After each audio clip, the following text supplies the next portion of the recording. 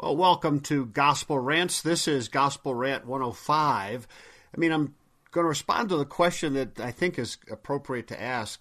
Why do I really need to preach the gospel to myself? I'm a Christian. Jesus has already died for my sins. He loves me.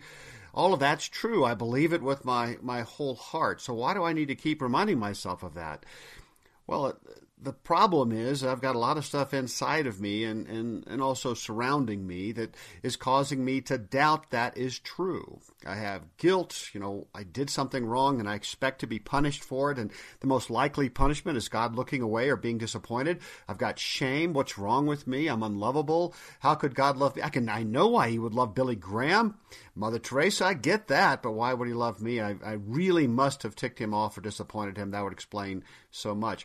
I've got relational issues, attachment wounds. Nothing has hurt me more than relationships. Nothing has disappointed me more than relationships. And then I have addictions. Those gotta have nows, the places that I run to soothe all of my anxiety and worry and doubt and not process it. So why do I need to preach the gospel to myself? Well, frankly, because I'm working with powers in my own heads that is fighting my ability to actually rest in the benevolence of God, Calvin calls it. All right, so here's a quote. It's a paraphrased quote from Calvin's Institutes, Book 3, Chapter 2, subcategory 17. Here's what Calvin says. So why do believers feel such anxiety and fears related to their relationship with God? Why do we have so many violent temptations that just keep coming to our brains, unending wave after wave that inevitably cause us to doubt God's goodness, God's love for us, and our position as his child? Why doesn't faith give us more ongoing certainty? Why don't we just feel stunning confidence and assurance of God's adoration all the time? For reasons known only to God this side of heaven, we are not promised a certainty and assurance of our relational attachment to God that is never affected by fears, doubt, shame, or anxiety. We're saved into a lifetime of struggle with our dysfunctional consciences that spew out fears and doubts. This is our charge, to learn to be aware of our struggle and to lean into faith to overcome our inner doubts and fears more regularly. This side of heaven, our consciences will never be still or fear and anxiety free. Unquote. Look, that's exactly right.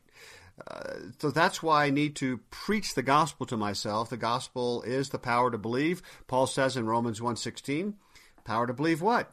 Well, in this context, it's power to believe that God still likes me. He actually likes me. He likes me as much as the Father loves the Son and the Son loves the Father, and that can't change. I need power, and the power that comes from the gospel is a thing that can overcome that for a moment, for a minute, for a time. Not perfectly, that's heaven. But in a moment, through the power of faith, through the Holy Spirit in my inner being, I can actually experience the delight of God in me. And boy, does that change things. Make sense? Take heart, child of God. God's Word will change our life, but sometimes it's hard to know where to start. Well, that's where I come in. I'm Jody Nisnik, host of So Much More, Creating Space for God, a scripture meditation podcast. And each week, I guide you through a scripture, giving you space to listen to the Spirit and pray about what's on your heart. Then we have a thoughtful conversation with guests to help us go deeper. Listen and subscribe at lifeaudio.com.